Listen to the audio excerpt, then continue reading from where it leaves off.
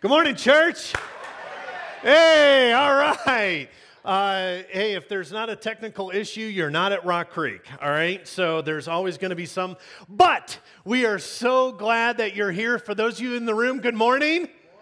Yes, love that you're here. Love that I get to see some of your faces. Unlike Randy, I don't memorize masks. I memorize faces, so it's so good to see faces. Mendenhall's in the back, loving it. Yes. Kids, if you get bored with my message, just run out into the lobby and enjoy time with my three hoodlums out there. What's up, boys?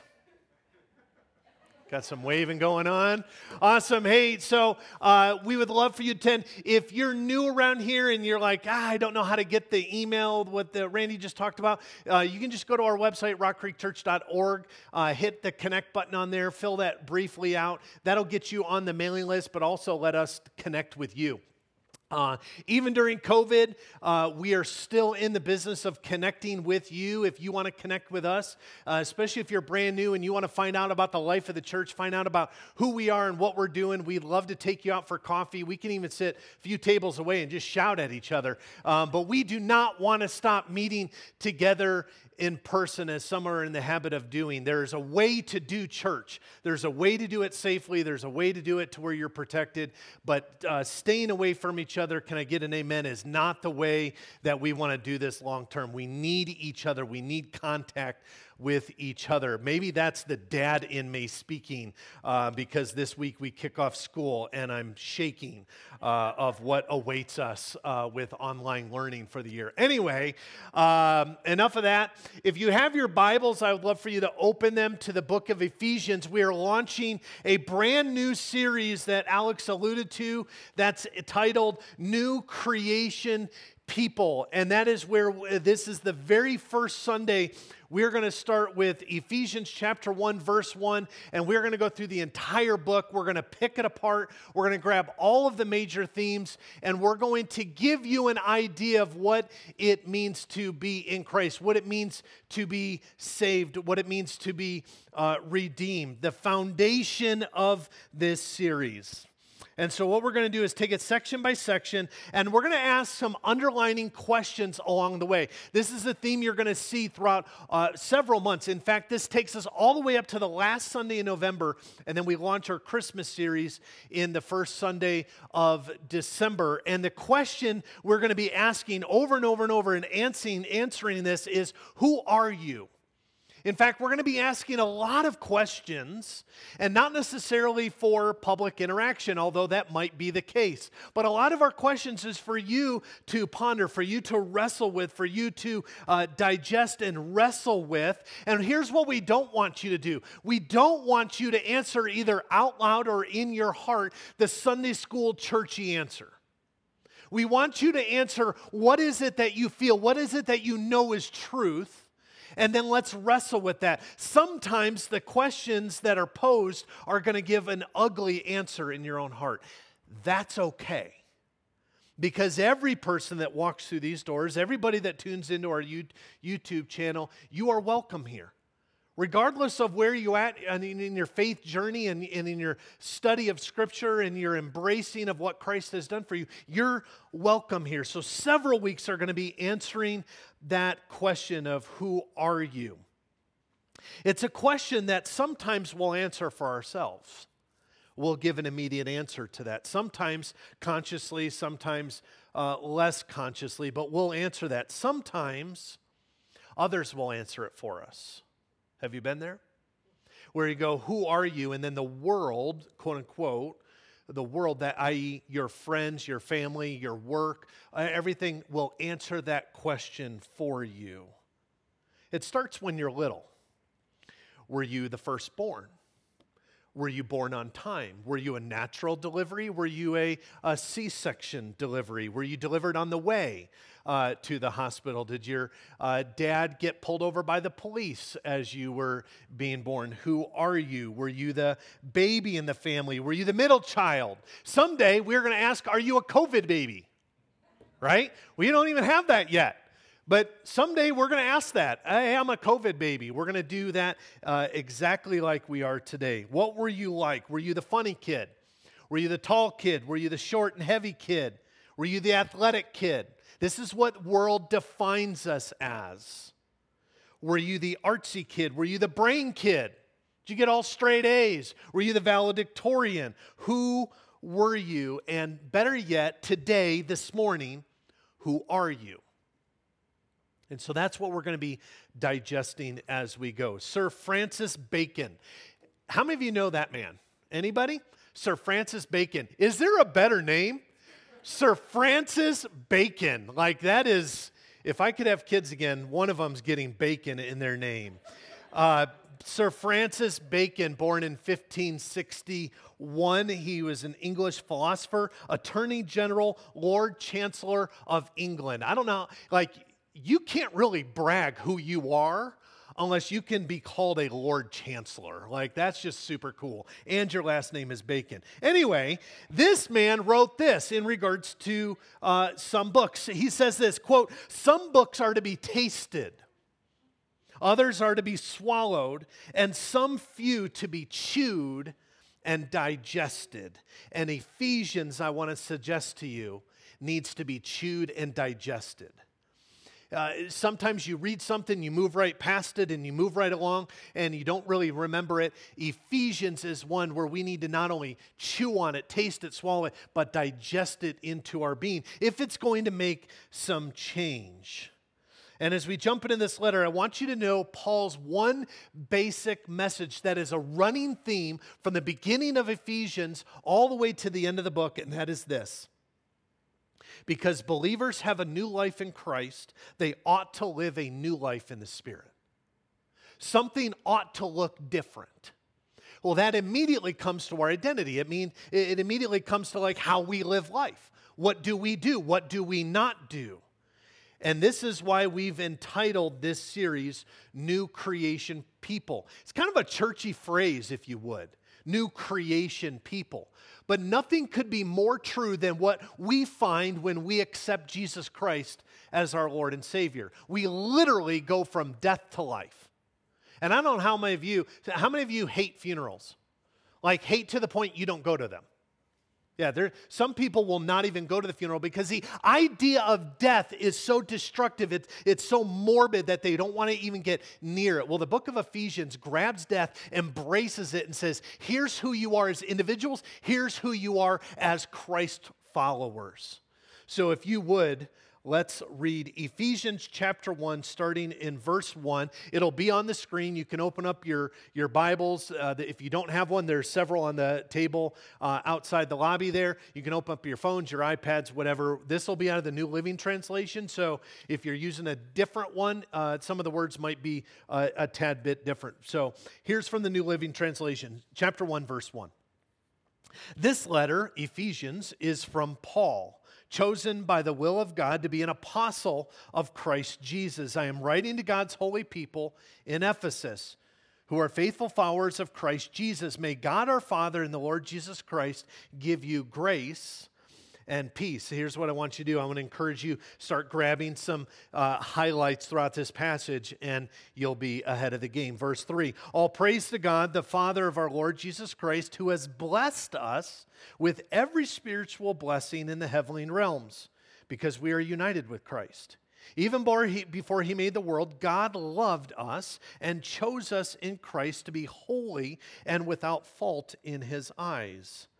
God decided in advance to adopt us into his own family by bringing us to himself through Jesus Christ.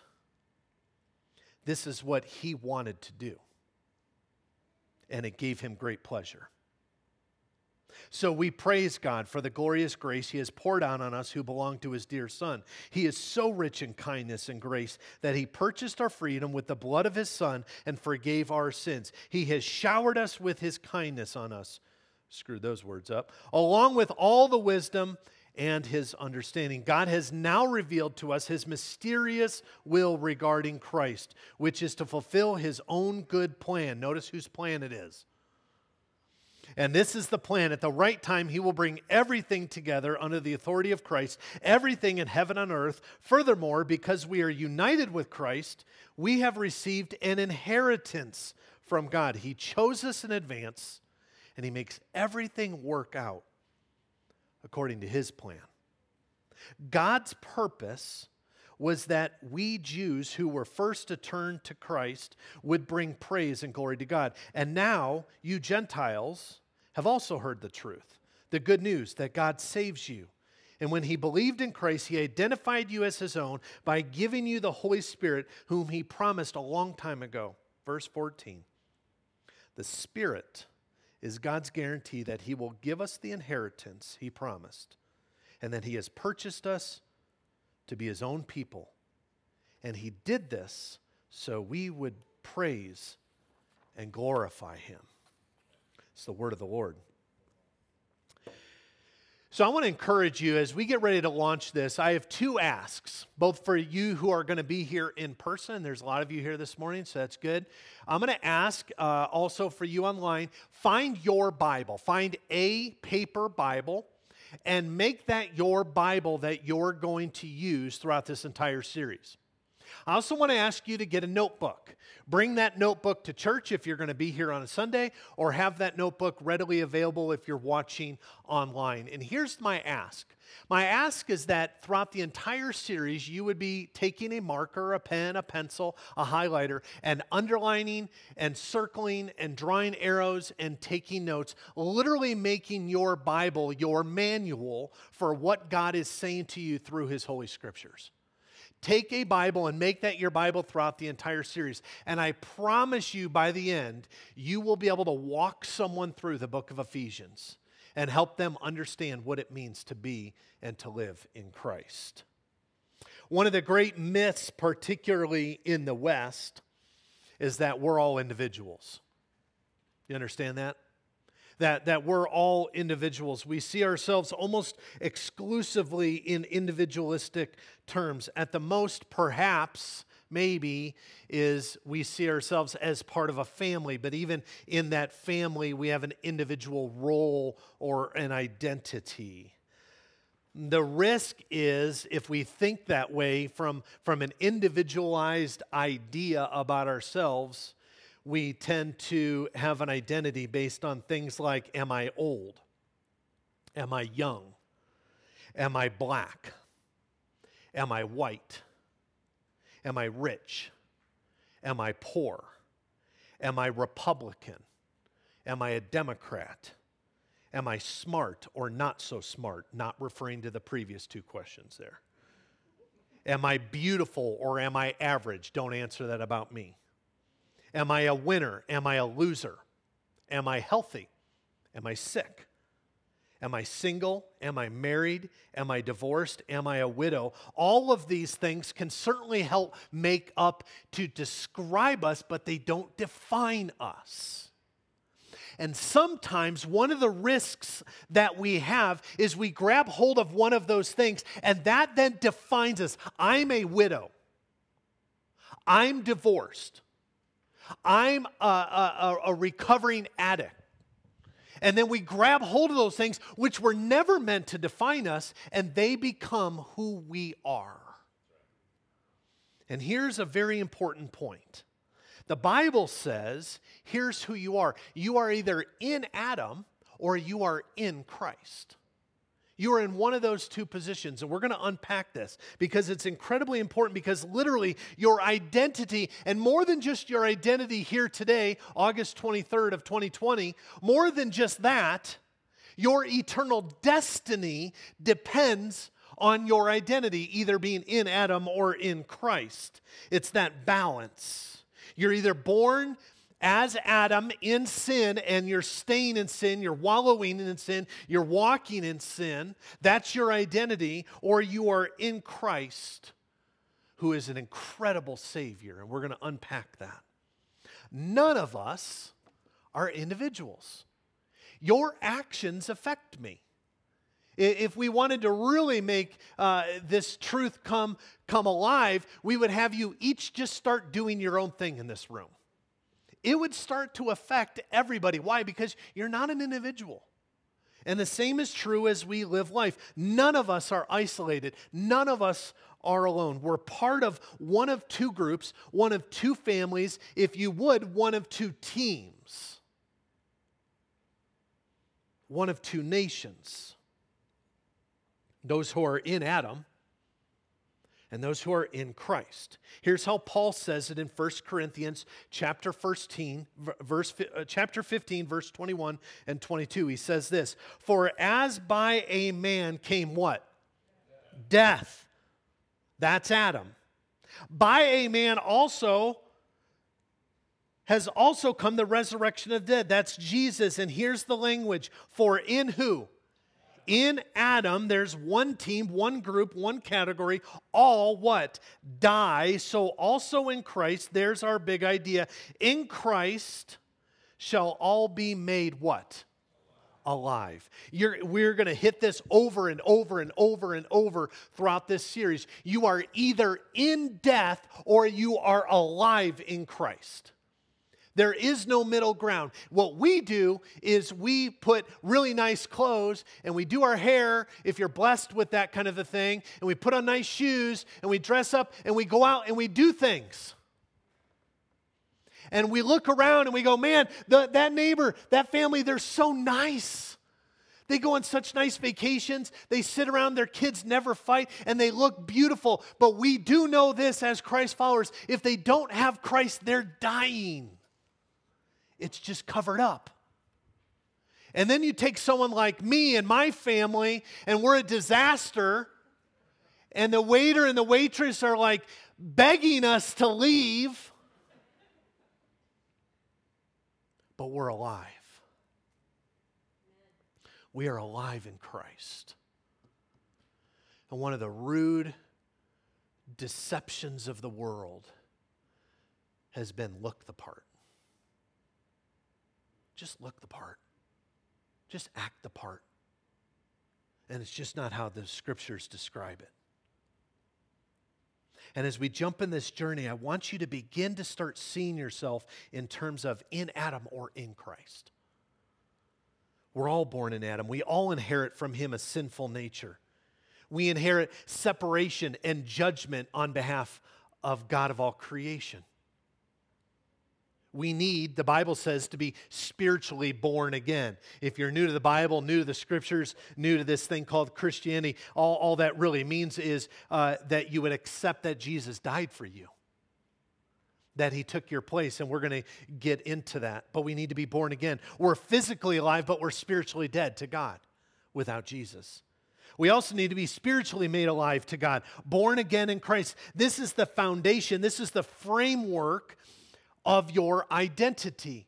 And in a world that is constantly telling you who you are, I want the scriptures to tell you who you are. And then I want the scriptures to give you the strength and the power and the courage to hold your head high and to live life. Not because you read a self-help book, not because you watched and binge-watched 8 seasons of Oprah and you just feel really good about yourself, but because the truth has set you free and the truth has defined you. This is the foundation. New creation people. Let me ask you a question. Do you know how many times the New Testament refers to Christ followers as Christians? Just shout out some numbers. 0? 1? 3. 3 times those who follow Christ are called Christians. And yet, how do we refer to ourselves? I'm a Christian. I'm a Christian. Only 3 times. The Bible says that your identity is as a Christian 3 times, but it also says that your identity is in Christ. How many times does the Bible say your identity as is in Christ? Can anyone guess? 216 times. 216 times we as followers of Jesus are described as being in Christ. We might want to know what that means. That might be important because here's what I don't know. And I don't know a lot of things, but here's what I do know. If someone tells you something 216 times, there's 2 truths. Number 1, they mean it. They mean what they're saying. Number two, they're afraid you're going to forget it. And as Christ followers, when we look at the church, we have in part forgotten what it means to be in Christ. And I just want to challenge you to think introspectively a little bit throughout this series. To ask yourself, am I running around crazy, watching the news and being fearful around every corner and scared about what's going to happen with the economy and jobs and COVID and social injustice and everything? Like, am I just caught up in the world? Or do I have a hope that's beyond this world because I'm in Christ? And there's a difference between being in Adam and being in Christ. At the cross, Jesus traded places with you.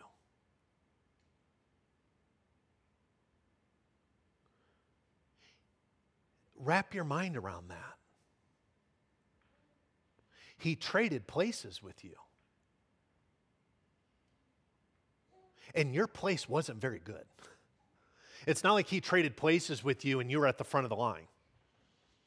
And he's like, hey, you want to trade places? No, he traded places with you. You're not even near the line. He literally traded places with Brian. All the death, all the shame, all the condemnation, all the judgment that truly I stand before you today and I say, I deserve. That went to Jesus. And boy, did he suffer because of me. All the forgiveness, all the love, all the grace that Jesus has rightly to his fingertips as the sinless Son of God, that comes to me. What that does is it changes our identity. It changes the realm at which we live in the reality day to day. And I want you to see this. If you are in Christ, you are in Christ's position, and Christ is in your position.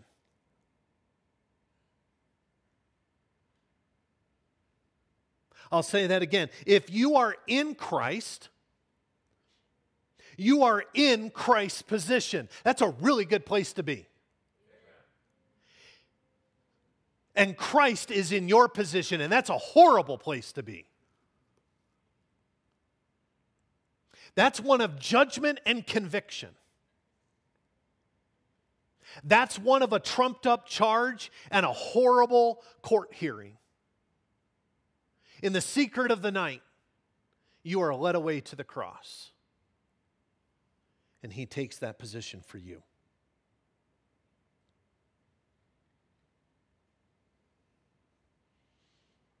If you are in Christ, you stand in the position of Christ. You are loved as Christ is loved. You are blessed as Christ is blessed. You are embraced and adored as Christ is embraced and adored as the Son of God. I need you to see this. The rest of the book will come into place if you can wrap your minds around this. Because you'll live from an identity in Christ. You'll realize that you're free from religion and trying. You'll be free from shame and condemnation because all of that was taken care of for you. You don't have to lie in bed and be in fear that God is going to judge you and bring punishment on you. That's already done. And it's available to you in Christ. So we've got this big idea. Stay with me because we're going to then unpack it here briefly. We've got this big idea of what it means to be in Christ, and I want to ask you to ask this question of yourself. In the quietness of your heart, what does it mean to be in Christ? If your neighbor, a coworker goes, hey, you're a Christian, right? Well, actually, I'm in Christ. You don't have to be argumentative with people. Just embrace the fact that you're a Christian, even though it's only 3 times in the Scripture. Nevertheless, if they were to say, okay, but help me understand what does it mean to be in Christ, would you be able to walk them through that? Let's say they heard this message and they go, hey, your pastor said you're defined 216 times by being in Christ. What does that mean? Would you be able to articulate and walk them through exactly what that means? You will today. Paul starts his letter around AD 61 to the church in Ephesus.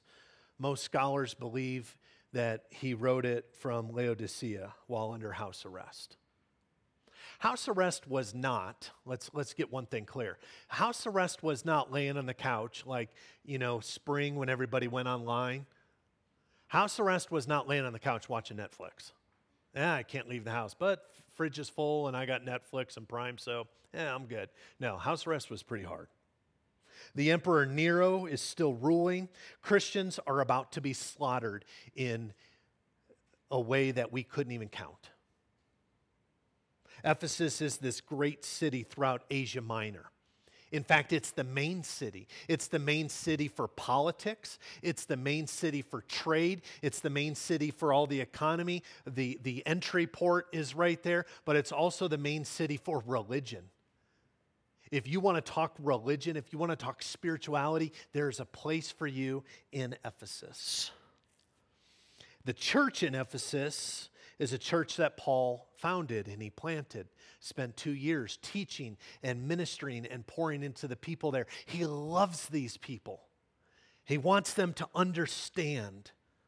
But as he writes, he's imprisoned, he's hated, he's oppressed, he's ostracized, he's despised. And he's talking about our identity not being an idolatry as much of Ephesus is, but our identity being in Christ. Now, this might be slightly new for you as you listen, but it's monumentally life-changing for those who are listening in Ephesus.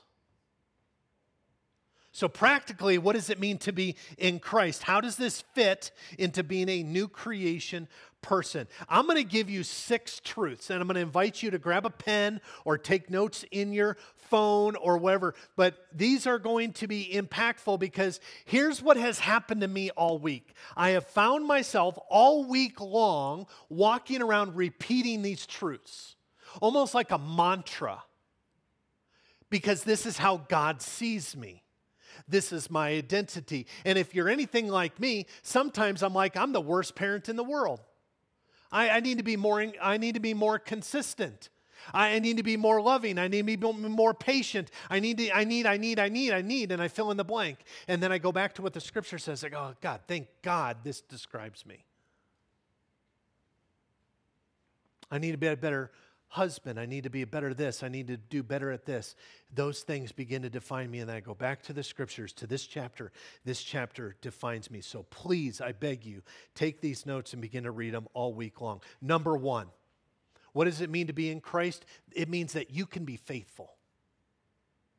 Chapter 1, verse 1, in Christ you will live a faithful life. In Christ you can live a consistent life. In Christ, you can live a persevering life. Because if you abide in Him, get this, if you abide in Him and He abides in you, you can bear much fruit. Amen? Without Him abiding in you and you in Him, you have no chance to bear fruit. At best, you're going to be nice, but you will not bear fruit from the Holy Spirit. And so there's your hope. This is different from motivational speaking. It's completely different. It's Christ's help, not your help, not your friend's help, not your spouse's help, not a great book you read, not a great podcast. This is Christ's help in you. In other words, this is not about me living a life that glorifies God. Now, hold on to your seat here. I'm not talking heresy. I want you to understand what I'm about to say here. This is not about you living a life that glorifies God. We're going to turn this upside down and hopefully give you peace and hopefully remove some of the weight that's on your shoulder to be that good Christian. This is about God living a life through me that glorifies God. You with me? This isn't about you waking up going, all right, I'm going to do my best. I'm going to glorify God today with how I live my life. No, the scriptures say it's about God living a life through you that glorifies Himself. It's God's life in me. If I'm still living my life for me and through me, I haven't died yet. The old is not gone and the new has come. It's still me. It's my attitudes, it's my opinions, it's my political beliefs, it's my moral beliefs, it's what I want. But the Bible says if you're in Christ, it's God's life in me, it's God's life through me. It's not just my life for Him, it's His life through mine.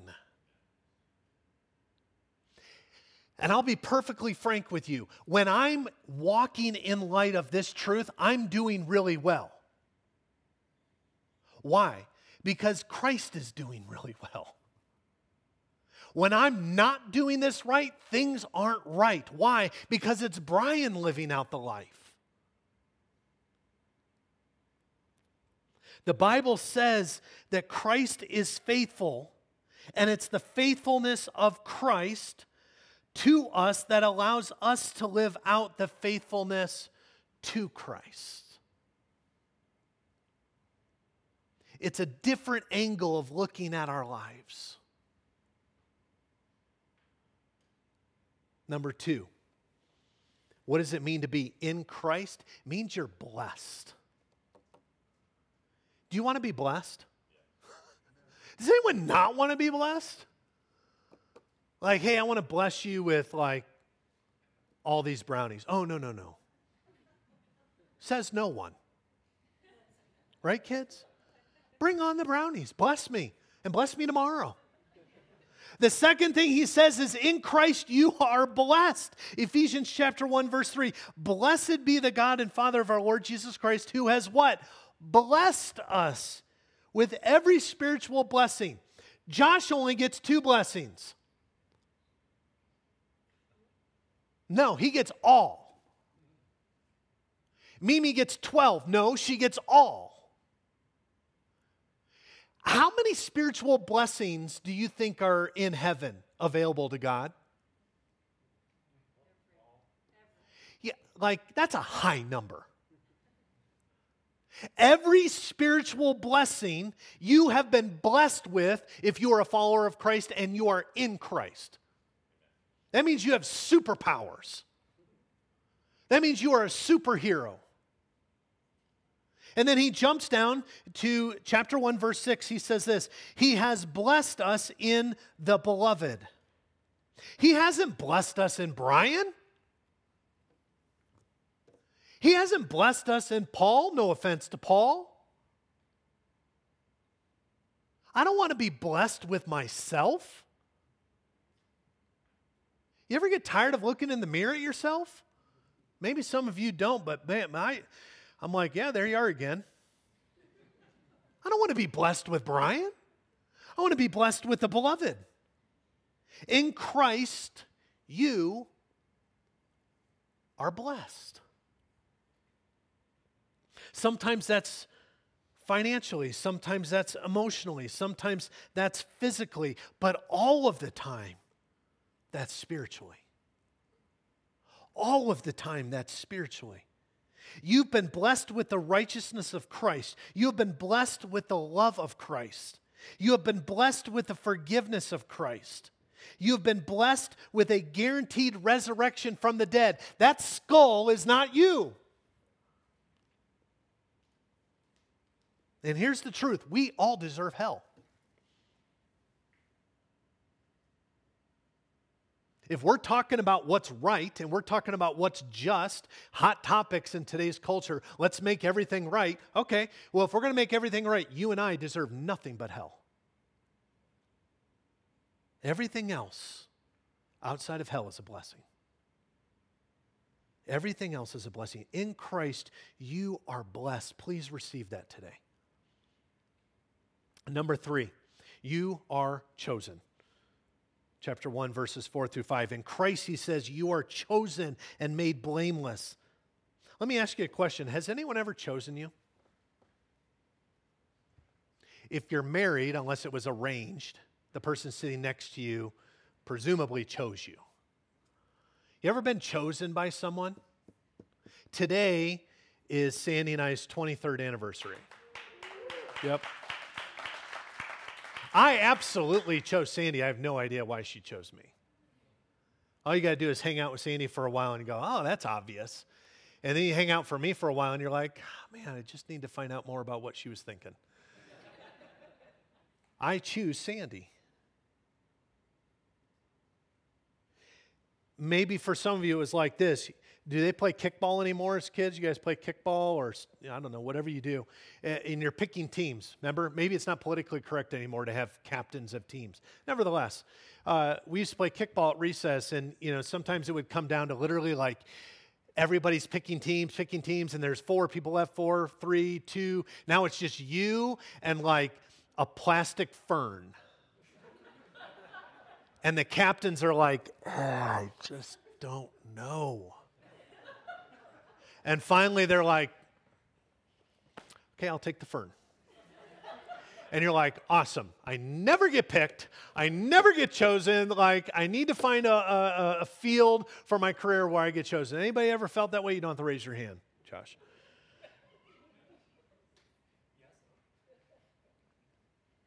Well, let me help you. You are chosen. You are holy. You are His perfection. His perfection is your perfection. In Christ you are blameless. God doesn't have a list of all your transgressions, and He doesn't take Friday afternoons to catch up with like paperwork in the office, and He's like, oh my gosh, like Randy this week is going to take me hours to fill out his form. He doesn't keep a list of your transgressions. He doesn't keep a list of your failures. He doesn't keep a list of all your mistakes. If you feel that way and you wrestle with, that's hogwash. That's the enemy deceiving you. God keeps a list of how beloved you are. God keeps a list of how incredible you are. God keeps a list of why He sent His Son Jesus to die for you. And all of this frees us up to live out the righteousness of Christ and to live for the glory of Christ. You see the difference between that and religion? And as your pastor who loves you, I don't want you to be motivated by guilt. I don't want you to be motivated by shame. I don't want you to be motivated by comparison. I want you to know that you are in Christ so that you can begin to live the life that Christ has for you. And if you are not living in Christ, there's a whole part of you that is yet to be unearthed. And it is good. It is so good. In Christ you were chosen for this. In Christ you were made holy and blameless. Number 4, you are forgiven. Any of you ever been forgiven here recently? Like you did something stupid and someone forgave you? Raise your hand if you've been forgiven, like in the last couple of days. Doesn't that feel good? Like you're just an idiot, and then someone goes, I forgive you, I love you. It's like, I don't deserve that, but thank you. Thank you for forgiveness. Paul goes on to say, in Christ you are forgiven. Ephesians chapter 1, verse 7. In Him, there's one of the 216 times. In Him, in Christ, in Him, in Christ, in the beloved. It's there over and over and over and over all throughout the New Testament. In Him, we have redemption through His blood, the forgiveness of our trespasses. In Christ, you are forgiven. It's all good. You are forgiven. Because Jesus was punished in your place for your sins. That's why you're forgiven. Why is that important? Because God never punishes those who are in Christ because He already punished Christ. And God is a good God, but boy did He punish Christ. So you don't have to. The wrath of God was poured out on the Son of God, not the children of God. Amen? Boy, am I thankful. Now, it's true that we reap what we sow. Our actions have consequences, and we have to address those. That's God's way of helping us learn and to grow. Sometimes it's like a parent who says, don't do that, don't do that, don't do that 3, 4, 5, 6 times. And then the kid does it, and then realizes, I shouldn't do that. That's God.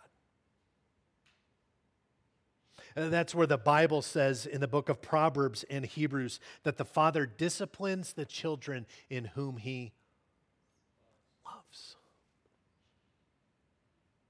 If you're facing discipline, know that the Father loves you, that He hasn't left your side, that He cares deeply for you. It's always in love. It's never in anger. It's always for good. It's never for our destruction. And it's always that we might grow, not that we would be discouraged. Friends, you are forgiven in Christ.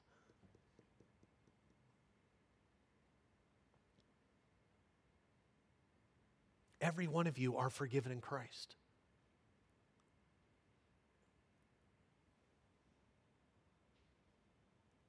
And I want to ask you, do you walk every day with your head held high in light of that truth?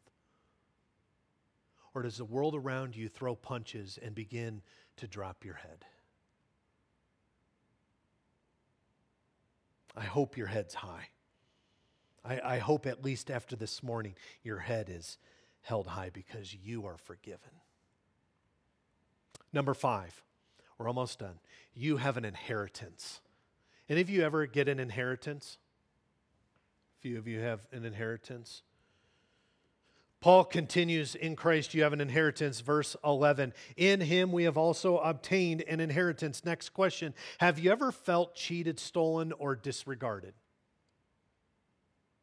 You ever felt that? Cheated, like someone stole something from your life, whether it's a condition of your heart, an event, or something tangible. Have you ever felt overlooked or disregarded?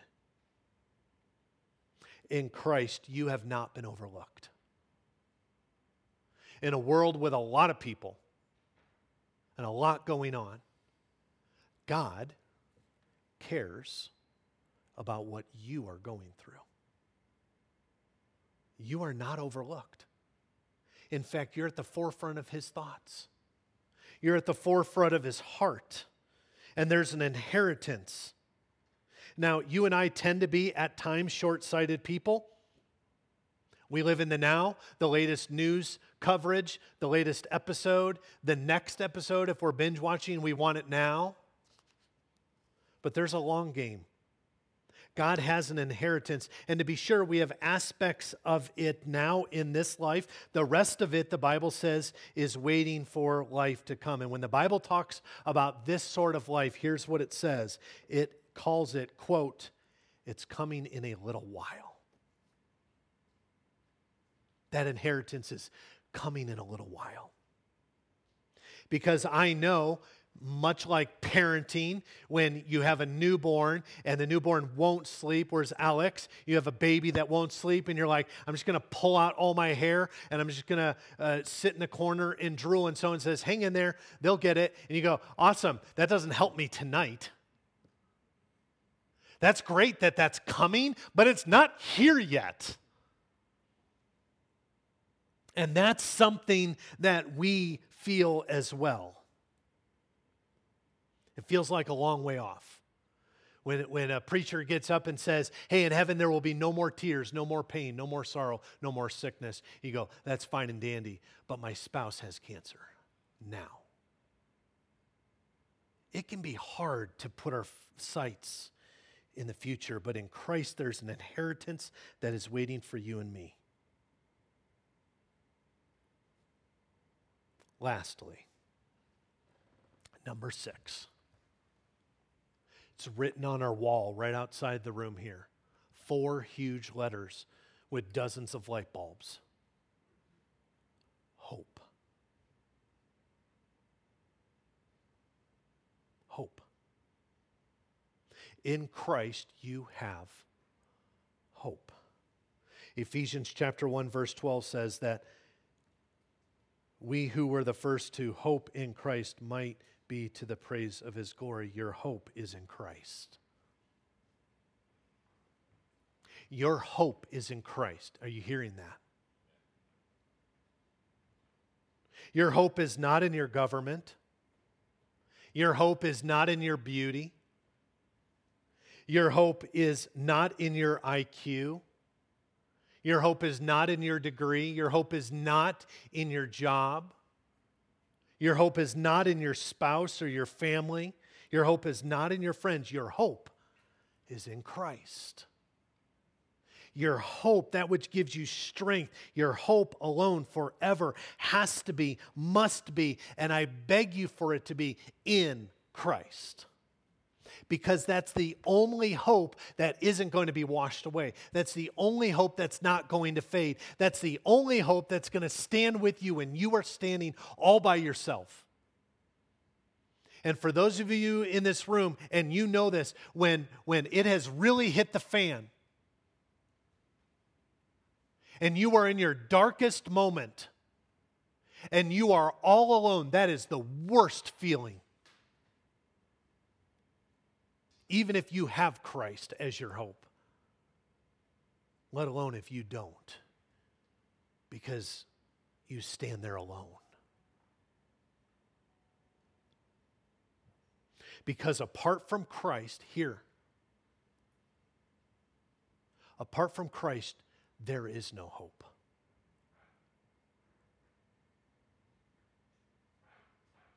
There is no hope apart from Jesus Christ.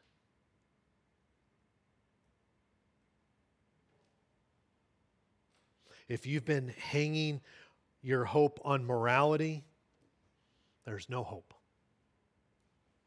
If you're hanging your hope on an election, there's no hope. If you're hanging your hope on your friends, your family, your coworkers, your neighbors, your spouse, your kids, your intellect, your competence, your ability, it will fail you.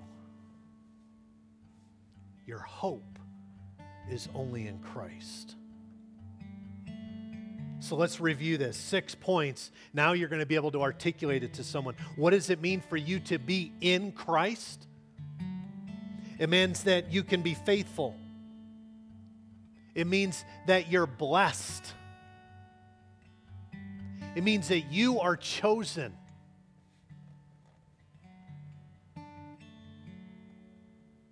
Not the plastic fern. You are chosen. It means that you're forgiven. Can you forgive yourself? Because the God of all creation has forgiven you. Can you embrace that forgiveness? You have an inheritance both now and what is to come. It's beyond words. It's beyond description. And you have hope.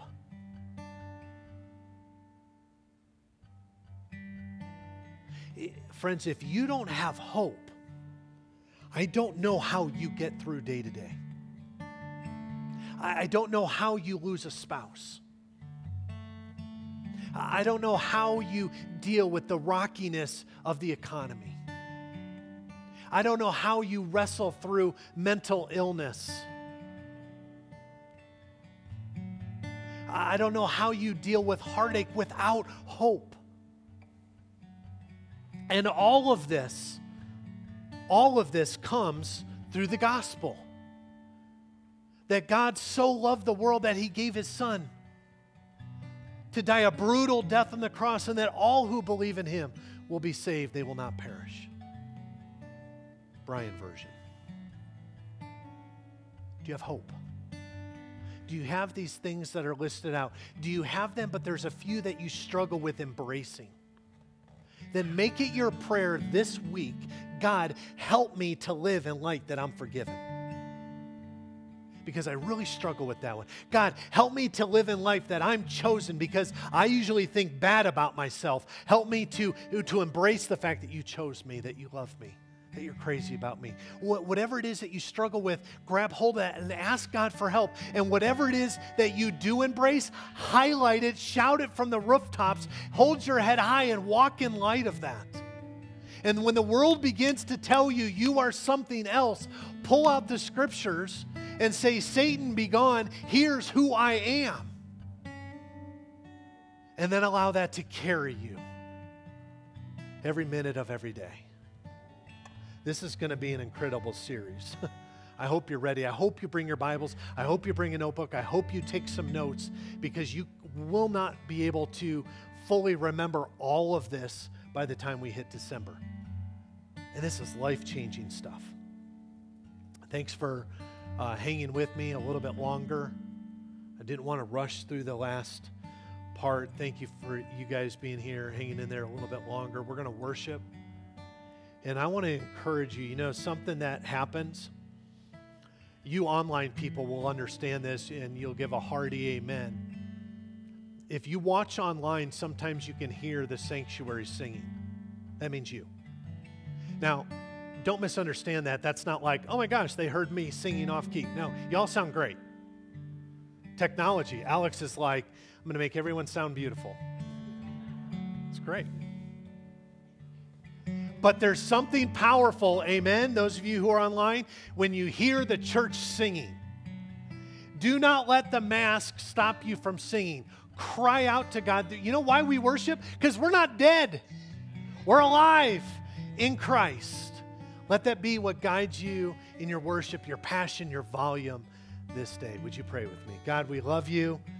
As we get ready to respond in worship to these truths, thank you ultimately that there's hope. There's hope that the baby will sleep. There's hope that the marriage will be healed. There's hope that the cancer will be healed. There's hope that relationships will be mended. There's hope, there's hope, there's hope in Christ. Help us to respond in our worship in light of that truth. We pray in Christ's name. Amen. Would you stand with me and let's worship.